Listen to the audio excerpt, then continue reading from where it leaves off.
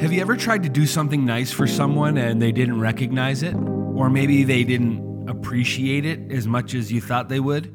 Or worse than that, have you ever done something nice for someone and someone else got the credit for it? Well, if you're anything like me, you probably hate when that happens. The more I read the book of 1 Peter, the more I realize that living the Christian life is exactly like that. It's like doing something good for someone who doesn't appreciate it. Actually, it's like doing good for someone who hates you and wants you to suffer for it. Now, why would anyone in their right mind sign up for that? Well, if you read the Bible, you realize that Jesus endured that kind of treatment and worse for us. He did it so that we could be in right standing with God, so that we could live the life we were meant to live, and so that we could have a home in heaven for eternity. So with that in mind, can we talk? Hey friends, and welcome to From the Pulpit, a series of podcasts based on the Sunday morning sermons at Liberty Church. My name's Pastor Matthew, and I'm thrilled that you decided to join me for this installment of From the Pulpit.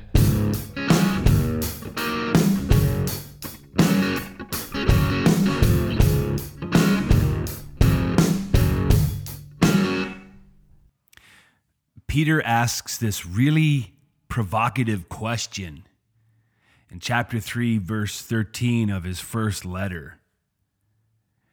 He says, "Now who is there to harm you if you are zealous for what is good?" Now, a lot of Christians take this to mean that no one will harm us if we're really good. And if we are being harmed or persecuted or reviled, or if they're talking about us behind our backs, that we're doing it wrong and that we're not really Christians and that we give Christians a bad name. But I really believe the opposite is true. I believe that if we're not being reviled, if we're not being persecuted and hated, if they're not talking about us behind our backs, that's when I believe we're doing it wrong. I say this all the time. If you're a Christian and the world doesn't hate you, then you're doing it wrong. It's really that simple. If they don't hate you, you've missed the point. Because when I read the New Testament, I draw the conclusion that if I follow the instructions of Jesus and his apostles, I will be hated, persecuted, and possibly killed for it. And there's really no other conclusion to draw. When you read the New Testament, Jesus and his apostles, well, they were hated for their message. And they tell believers in no uncertain terms that if they follow Jesus, they too will be hated, persecuted, and likely killed unless they run for their lives. It's the megachurch pastors with goatees and pleated khakis and Hawaiian shirts that have convinced the church that the world should be attracted to our buildings and our programs and our messaging. But the apostles wrote many of their letters from prison. The book of Acts tells us that Christians were persecuted, imprisoned, and even stoned to death for believing and preaching that Jesus is Lord. What the megachurch pastors of the 20th and 21st century are saying is inconsistent with Scripture, which means one of them is wrong. It means that Scripture is wrong or the megachurch pastors are wrong. I'm going with the megachurch pastors are wrong, the celebrity pastors with book deals. They're the ones that are wrong. I mean, Peter wrote 2 of his letters to a group of Christians who'd lost everything because they practiced their belief that Jesus is Lord. Those 3 words, Jesus is Lord, is really the first creed of the early church. The creed of the Roman Empire was Caesar is Lord. Remember when Jesus was on trial before Pontius Pilate and he asked the people, "Would you have me crucify your king?" It was Caiaphas, the high priest, who shouted back, "We have no king but Caesar."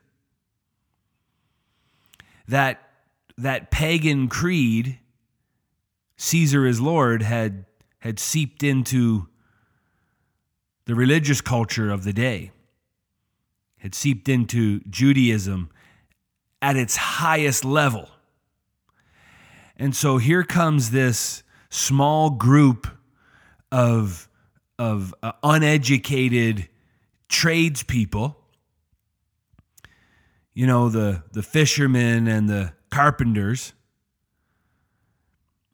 Here comes this little group of people who believe that Jesus was Messiah and that because he died and rose again, he is actually Lord of all. He's the King above all kings, the Lord above all lords, who's been given the name above all names. I mean, that was so counterculture. That was so unpopular. And Caesar hated the Christians. I mean, the Roman Emperor Nero, he hated Christians so much and persecuted Christians so much that he would have his Roman soldiers arrest Christians and imprison them, and then he would keep them in prison till they were starving to death and dying of thirst, and he would set them out into the Colosseum to fight gladiators or lions and bears for the entertainment of the Roman citizens. Or he would take some of the Christians and dip them in tar and impale them and hang them on the walls of the palace and light them on fire to provide light for his all-night sex orgies. I mean, that's the level of persecution that the first century church faced.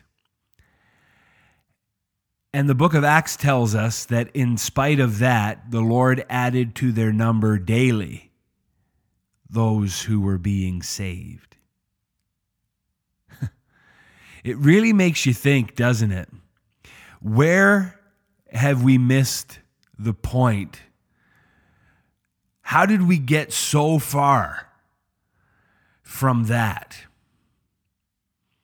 How did we get to, and listen, we have this at Liberty, but like, how did we get to churches with cafes and sound and lighting systems and paved parking lots and tax exemptions and charitable status? Like, how did we get there? How did we get there from the New Testament first century reality. I think there is a sense in which it is as a result of God's favor, and he's building his church, and he builds his church throughout the ages of history, and he builds his church within the culture. He doesn't build his church to suit the culture, but he builds it within the culture. I mean, Jesus came, was born of a woman, born under the law. He was born within a historical and cultural context, and Jesus has been building his church within historical and cultural contexts. That's part of the reason why we enjoy what we enjoy as Christians in the 20th and 21st century. But I have to be a prophet of woe and lamentation here and say that I believe that era is quickly coming to a close. The sad reality is a lot of churches and a lot of Christians are really comfortable. And so I think a lot of them are going to compromise, and I think a lot of them are going to cave to the spirit of the age. They are going to cave to the pressures of cultural conformity. They're going to go along with whatever human institution tells them to. And I can promise you that I will not. Liberty Church will not go along with the spirit of the age. We will stand in direct opposition to it at all costs. And I say that not because I'm anything special. I say it because I believe what the Bible says. I don't believe what the megachurch pastors say. I don't believe what the celebrity pastors with book deals say. I don't believe what the church growth gurus say. I believe what Scripture says. And Scripture tells me that when I do good, when I live my faith, when I obey, it will result in the world hating me for it.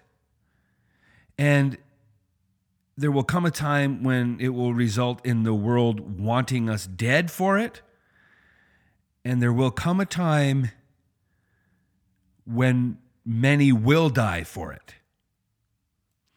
I think with good intentions, a lot of preachers and teachers over the years have encouraged the church to be nice, to be friendly, to be neighborly, to be kind, to be generous, and to be gracious, to just understand people and to just listen to them and hear where they're coming from and find points of commonality rather than points of conflict.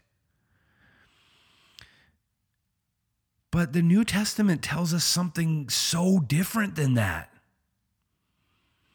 Yeah, it does tell us to put away malice and envy and hypocrisy and backbiting and slander and sexual immorality and all kinds of other things. It tells us to put those things away. But it also tells us to renounce those things whenever and wherever we see it in others. It does not tell us to renounce people. It tells us to renounce those things whenever and wherever we see it. I say all the time now that the church's role is to speak to the conscience of the culture and to speak to the conscience of human institution. And now more than ever, we must speak, because the conscience of the culture and the conscience of human institution is seared. And there is no such thing as wrong and right in the culture anymore. There's no such thing as wrong and right in our human institutions. They have adopted full force the spirit of the age, which is really a doctrine of subjective truth. But the Bible is a document filled with objective truth. The spirit of the age is a doctrine of subjective truth. The Bible is a document filled with objective truth. It's filled with objective truth about God, about humanity, and our interaction with God and one another, and how Christ came into humanity to reconcile humanity to God. And so that is the message of the Bible. The Bible is the standard for all objective truth. It is the standard for all reality. It is the standard by which society, culture, and human institutions must govern itself. But sadly, society, culture, and human institutions have abandoned objective truth, have abandoned the objective standard for truth, which is the Bible, and have followed after the spirit of the age, which is a doctrine of subjective truth. They've removed God from the equation. They've committed again the original sin, which is, I will be like God. I will be God. I will be my own God. I will establish my own standard for truth, and I will live by it. So Peter is reminding his audience, these elect exiles of the dispersion. He's reminding them to do good even when it doesn't produce a good result. And the reason for that is because Christ suffered on their behalf to save them and give them a living hope, kept for them in heaven, imperishable, undefiled, and unfading. Peter reminds them, keep doing good even when they call it evil. Keep doing good even when it doesn't produce a good result. Keep doing good even though they hate you for it. Because Christ did the same thing. Jesus kept his Father's will perfectly, and he kept it at great personal expense. But the Bible tells us that Jesus did it for the joy set before him, and we are that joy. We are the reward of his suffering. He did it for us so that he could present us to the Father. And we have a joy set before us. It is the grace that is to be revealed to us at the return of Christ, this living hope kept for us in heaven, imperishable, undefiled, unfading. That reward is set before us. And I believe that's why Peter asks his audience this question in chapter 3:13. He says, "Who is there to harm you if you are zealous to do good?" He's not suggesting that if they're on their best behavior and if they go along with the culture and cave to societal pressures, that no one will hurt them. He's not saying that at all. He's not suggesting that at all. I believe what he is suggesting and what he's reminding his audience of, and by extension what he's reminding us of, is that even if they hurt you emotionally, and even if they hurt you physically, they cannot hurt you spiritually. They can't hurt you where it matters. They can't hit you where it truly hurts. Listen, it hurts when people hate you. I've been on the receiving end of people's hatred for my belief in Jesus. It hurts.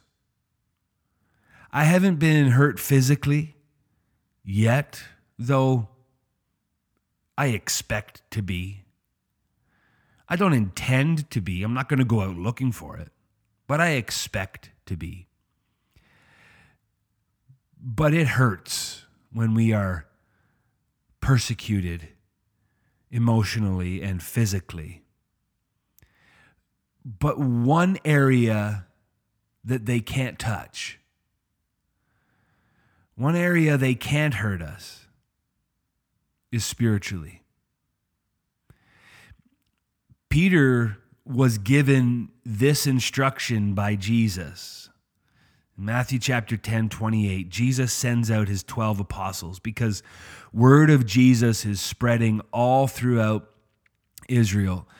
And the demand for Jesus' time and attention is so high that Jesus empowers his 12 disciples to go out with the same authority that he has and to heal the sick, cleanse the lepers, cast out demons, and proclaim the kingdom of God. And so Peter gets this instruction from Jesus before he goes out on this mission. Jesus tells Peter and the disciples, "Do not be afraid of those who kill the body but cannot kill the soul." He tells them, they're going to persecute you. They think they want me, but they don't really. Because to have me means to take up a cross.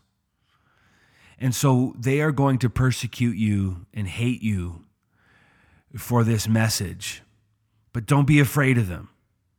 Don't be afraid of those who can kill the body but cannot kill the soul. Rather, be afraid, have fear, or have reverence for the one who can destroy both body and soul in hell.